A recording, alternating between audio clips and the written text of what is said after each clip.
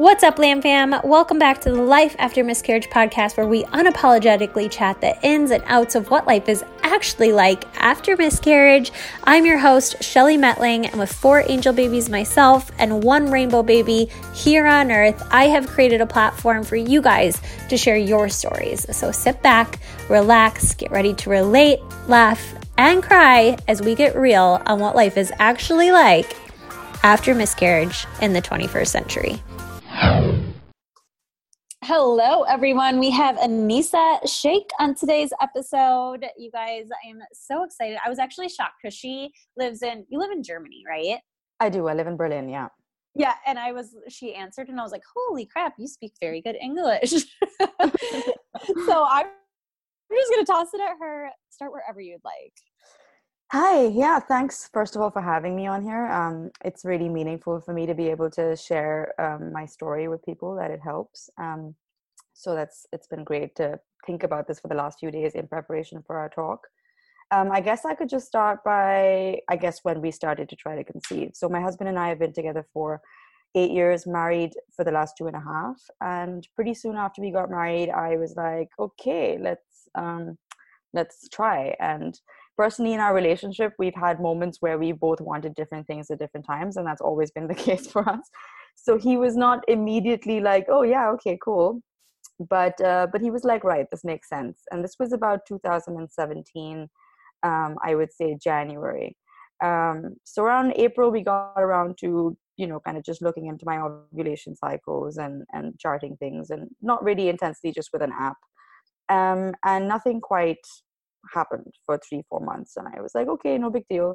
At this point, I'd been checked, and there was a fibroid in my uterus, which I believe was in the wall of the uterus. I think it's intramural, it's called. I'm not quite sure. And it was really tiny, and it was not really causing problems. But that was the first thing that they said, okay, this could cause problems later on. So let's try to shrink it. I was given a medication called Esmia, which actually is a kind of hormone based treatment to shrink fibroids, and it was very new on the market. So it was something that I took for 3 months, and it was checked again, and the fibroid had shrunken at this point. And we were then suggested to do a laparoscopy, to go in there and take it out. I was still quite confused as to why such a tiny thing would have caused a problem, but I'm glad we did that. In about October of 2017, I had my first laparoscopy, and they went in and removed the fibroid and reconstructed the little area that had been scarred by that. And they also found endometriosis. It was stage 2.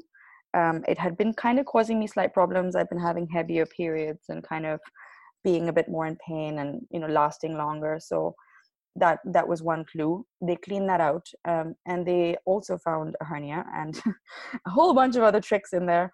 But they also found 2 ovarian cysts, which unfortunately were not problematic, but they cut into them anyway. And I'll tie back into this a little bit later, because this actually affected my ovarian reserve. Anyway, so the laparoscopy was done, and they told us to kind of chill out for a month or 2, give my body some rest. And as I was very, very ready to get back on the horse, so to speak, we tried again. And at the beginning of December, end of October, I was pregnant immediately after the laparoscopy. So that was hugely positive. And I know it's the case for a lot of people at times as well. So so I was pregnant, didn't know it, didn't even think to check. And my husband is actually from Ireland, and we were visiting Ireland for Christmas. And I just took a test because I was late, and we were already about 6 weeks at that point. So I was very happy and, kind of ready, but can't explain it. I'm not particularly, spiritual or religious or anything like that, but I just had a weird feeling. I can't describe what it was. I was excited to be pregnant, but on the other hand, I was like, I don't know.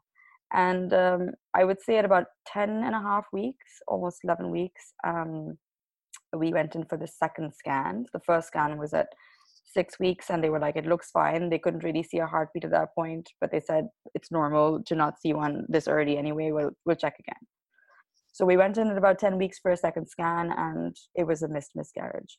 So that was the first time that I heard the words, sorry, are you timing it right? Is everything? And I was like, yes, it's right. And they were like, well, we don't see a heartbeat. And that was shocking and very upsetting. And as I'm sure for a lot of people that go through the miscarriage, it's also kind of just like, you just don't know what you've done and what went wrong. And interestingly for me, the first instinct that I had as a woman in that situation was to apologize. I actually apologized to the woman doing the ultrasound, and I apologized to my husband, and they were all looking at me going, you don't have to apologize. But I felt like I had somehow failed. But as it was my first, I reached out to some friends who reached out to other friends. And this is what I love about the network of people that go through infertility, is how supportive and lovely it was. And this was my first taste of the support I could get. And I kind of felt like, okay, this is the first time, and it happens to a lot of people. We're just gonna give it a breather and try again. Just to backtrack a little bit, about 6 months before this, my father had passed away. So I was, kind of just dealing with the loss of that as well. And then this happened, so it was a bit more intense. But we kind of got back on the horse. I traveled back home. I'm originally from Pakistan, and I had to go look after some family members that were unwell. So also a very stressful trip. And in about May of the same year, we got pregnant again. And to just preface all of this, we get pregnant very fast. So we tend to get pregnant pretty much every time we try. And unfortunately, the problem is obviously being able to hold the pregnancy. So in about May of that year, I got pregnant again. And this time, I believe it was what's called a chemical, or a very early pregnancy. It was maybe like 4, 5, 6 days after I got a positive test that I just had a kind of heavy period. This was somehow even more disturbing to me and more upsetting, because now it was like, oh, wow, okay, so it wasn't just a fluke. This was the second time. And because it was early, I didn't have to go through a procedure. So the first miscarriage that I had, I chose to have a curettage, a D&C procedure, because my body just wasn't ready to let go, I guess. And so after the second one, it was fine. It was done, kind of recollecting my emotions and thoughts. And here's where I started to get symptoms. I was very tired. I was getting headaches. I had a lot of anxiety. I mean, I've had anxiety for years at times, but this was just out of the ordinary. Mostly just very, very, very dead weight fatigued. I just figured maybe I was just a bit depressed or sad about the miscarriage, or maybe it was just a lot of stress the last year. And I work as a school teacher, so I just kept pushing my way back into work. And finally, on one day, I just told my boss, I can't stand. I'm too exhausted. So I went to a doctor. I went to the gynae and said, is this potentially related to anything, endometriosis or anything gynecological? They were like, no, nothing. They then sent me to a hospital because they thought it was meningitis, which it wasn't, because I've been vaccinated. But anyway, this is where the story gets kind of interesting. I was then in a hospital and tested for everything from, strokes to multiple sclerosis. And it was a really difficult time because they just couldn't figure out what was wrong. And they said, look, I think it's just stress. I think it's just, a bit of trauma. Have some sleeping medication, or, in Germany, they don't give you any medication. Like, you have to be on death's door to get anything. So we were just given some relaxing teas and told to go home. About 7 hours later, I got a phone call from the doctors. And they said, look, some tests have come back and you have very high levels of inflammation in your blood, particularly an antibody that's called anti-nuclear antibodies, which can be indicative of lupus. Not always, but it can be. And in my case, I had 2 miscarriages, which could be caused by autoimmune disease. I had all of these very specific symptoms, and then the antibodies to match. They called me over the phone, and they obviously didn't explain to me very well what it was. And they were like, well, we think you have lupus, but we're neurologists. We're not rheumatologists, so we can't help you. And they were like, bye. And I was like, wow, okay. So now I didn't quite know what that meant and what to do. But this caused a fair amount of distress. And the thing that I want to highlight during my conversation for anyone that's listening is the effect that this has on one's mental health when it feels like it's one thing after the other. And I think at this point was a very difficult time for mental health because I felt very depressed and very anxious and very afraid about what this meant. But my husband's been super supportive, and I'm in a country where I'm very lucky, but the medical system is unbelievable. I mean, we pay for our medical insurance through, very, very heavy taxation. But at the end of the day, it's been good for us because I have not really had to worry too much about that. And I'm very aware of how grateful I am.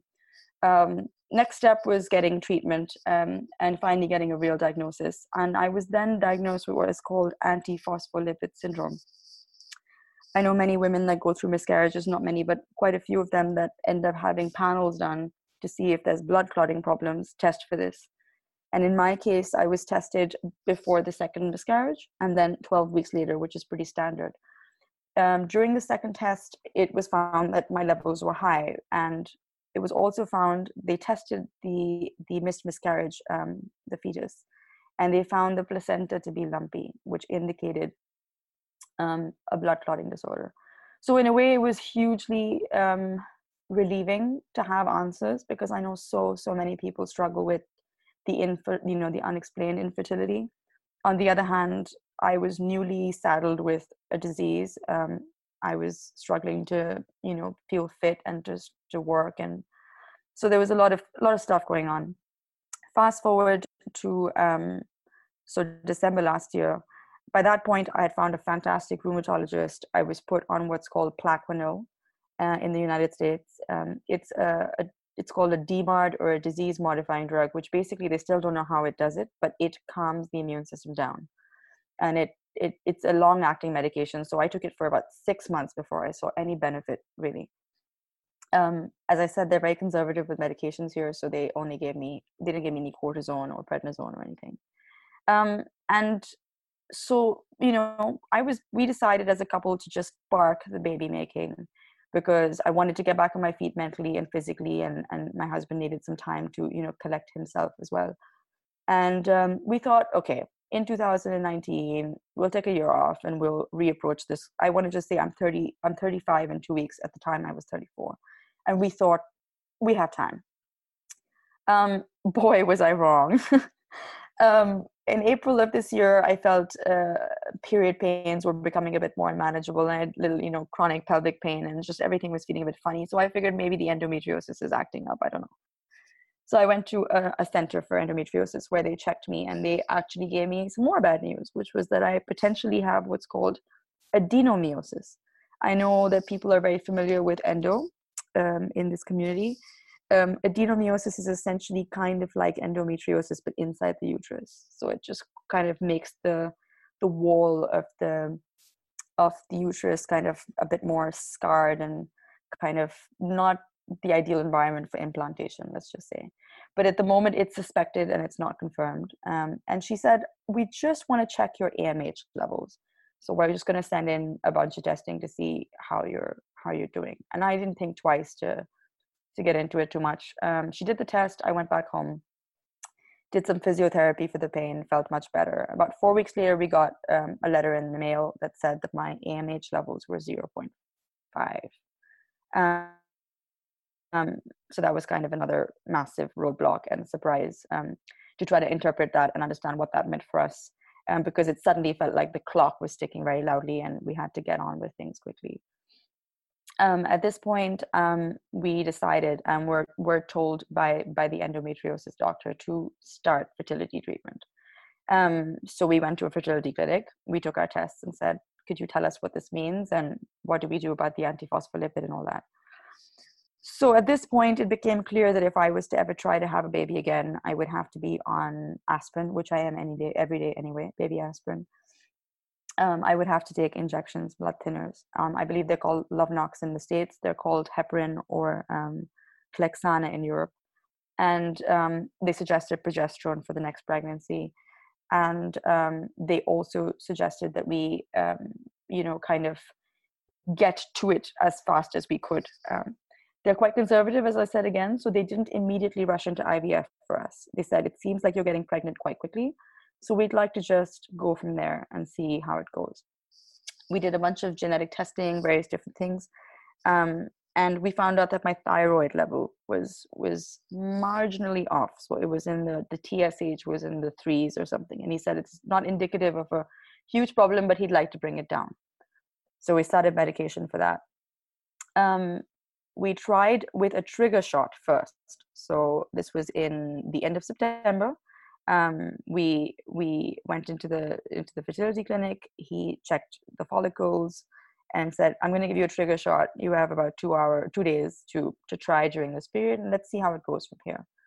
We got pregnant immediately, and I figured, right, here we go. This is the third time. It's a sure shot. It has to work. But of course, I didn't let myself get too excited, and I felt all the symptoms.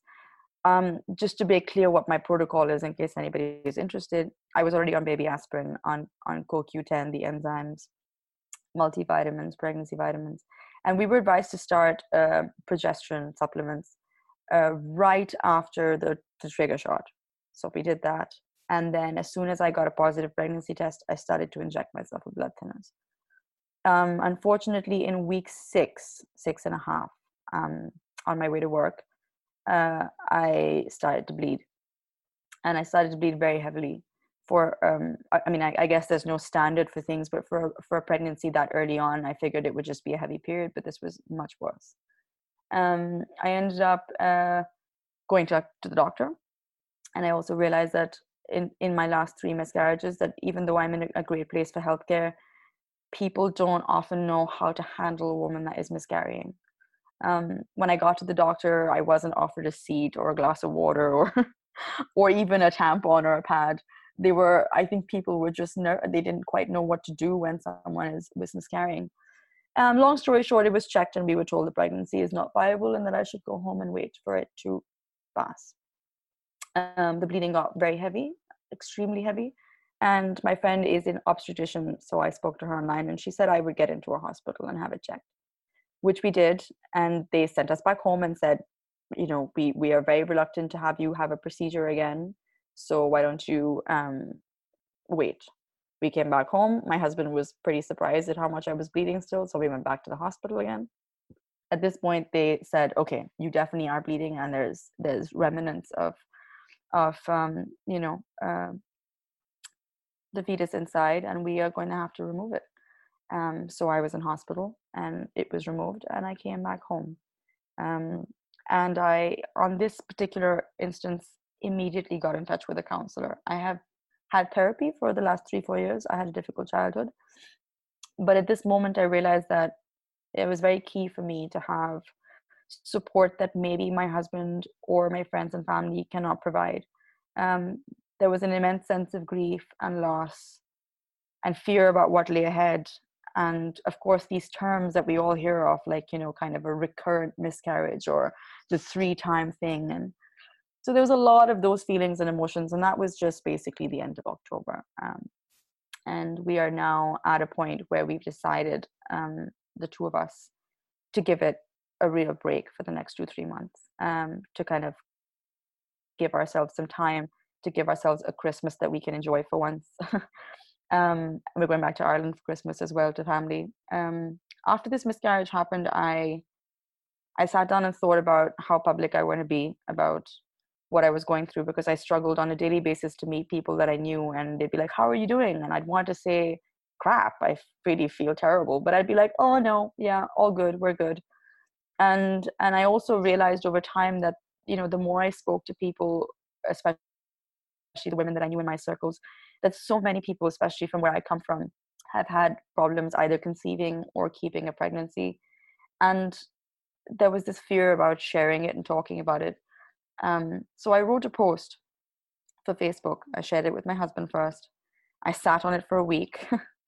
I had intense anxiety about posting it. And then one evening we were having a glass of wine, and I just said, I'm going to do it. And I did.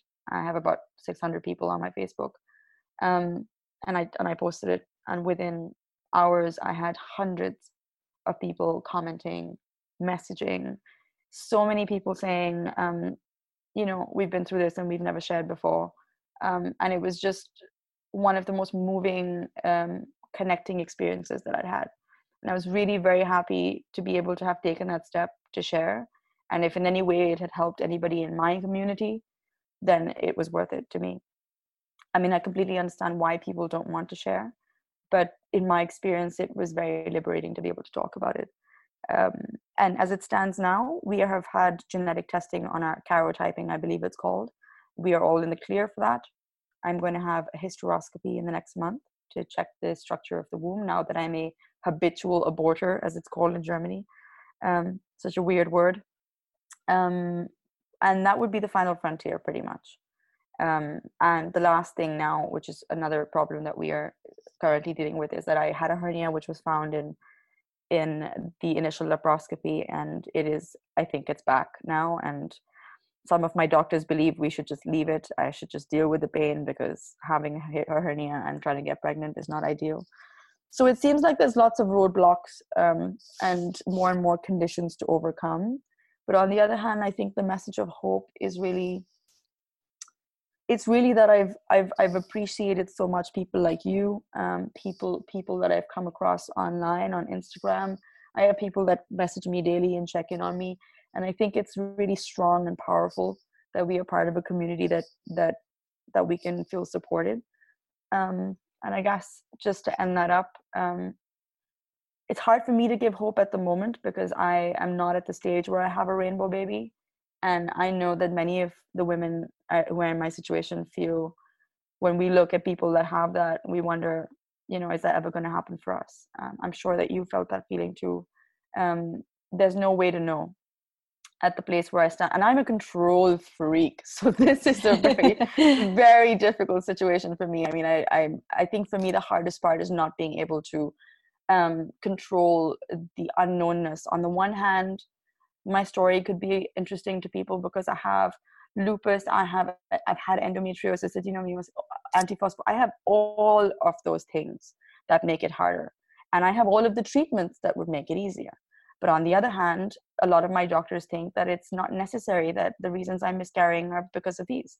So I could also apparently be in the unexplained miscarriage box, and I just want to put that out there, because I think that a lot of times when you're from one side, if you're on the unexplained side, you think, okay, well, wow, I have no answers and I have no closure. But on the other hand, I have all of those answers as well, and I'm treated for all of those things, and my doctors still believe that the reasons that we are miscarrying are perhaps just bad luck and maybe try again. So it's miscarriage it's a guessing game. That's how I feel in the medical world. It's a complete guessing game. And I think everybody kind of lands in that unexplained infertility in a bigger picture.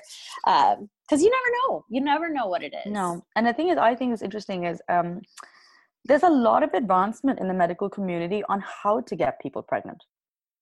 Because it seemed to me every time I went to my doctors, they had a lot of solutions and a lot of positivity to offer when I said, oh, how do we have a baby?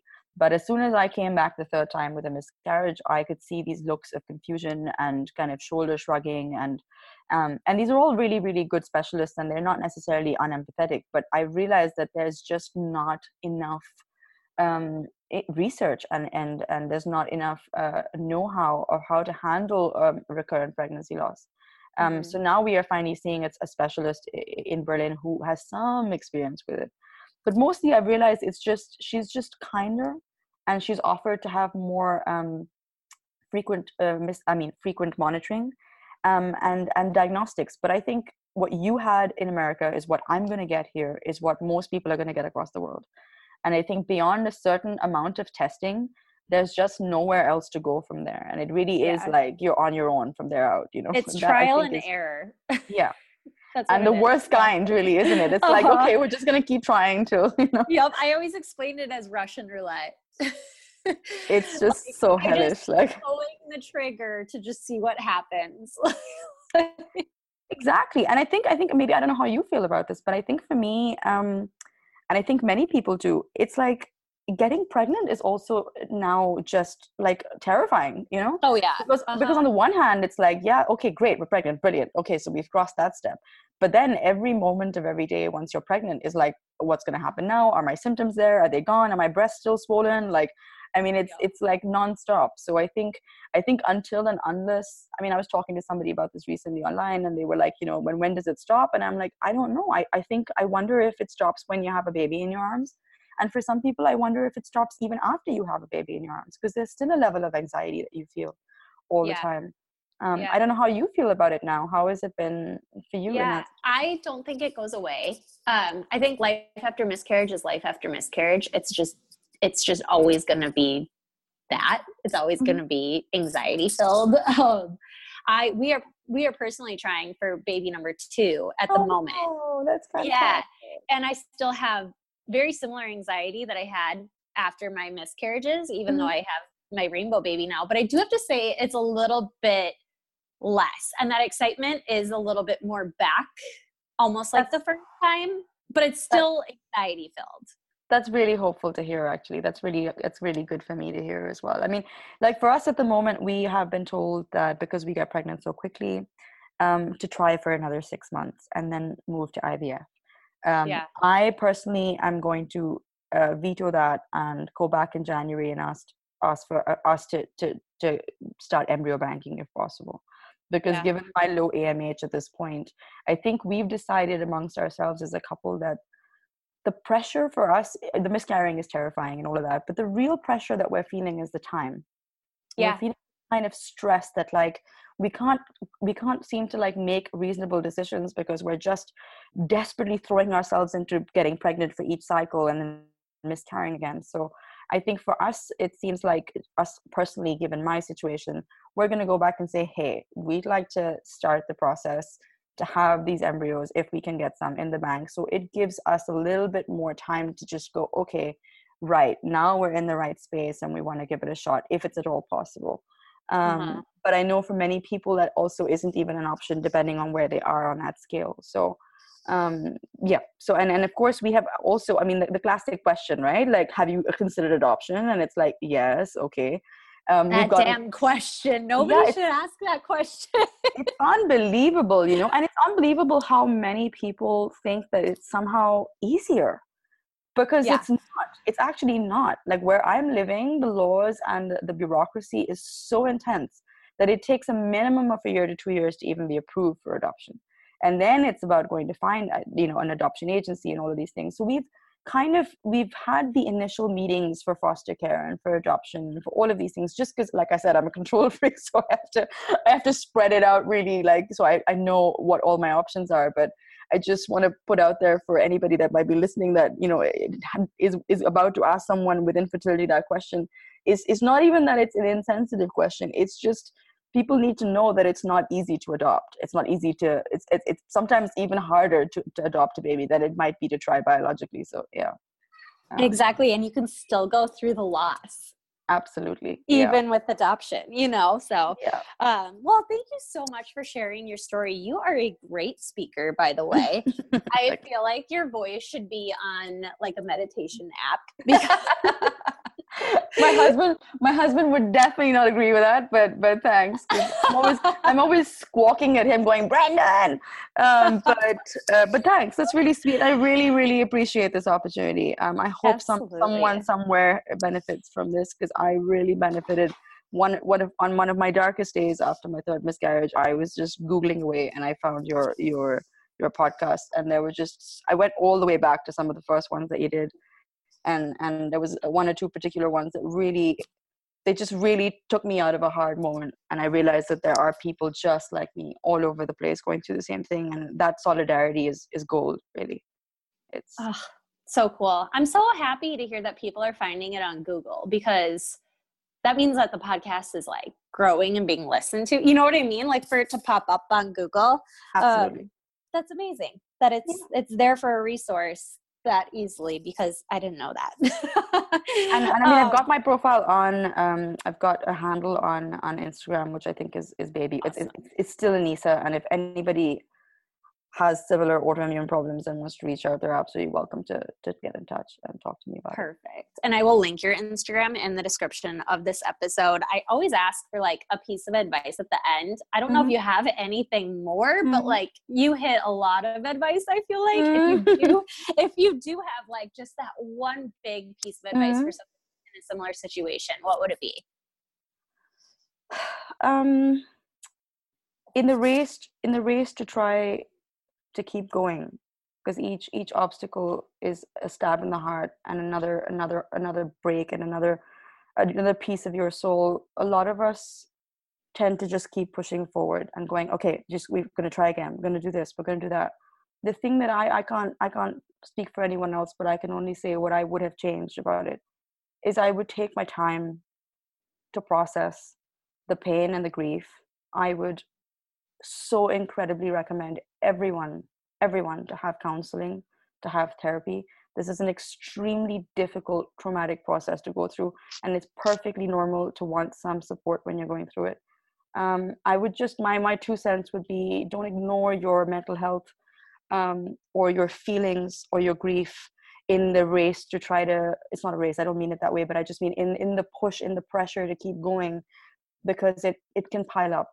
And I think it's really important for us to keep dealing with things in small chunks as we move forward, so that, you know, when we get to some point in this journey, it doesn't fall on us like a ton of bricks. And I think that would be my advice, is to just keep checking in with yourself and seeing how you're doing and reaching out for support when you need it. Yes. Thank you so much, Anissa. We really appreciate it.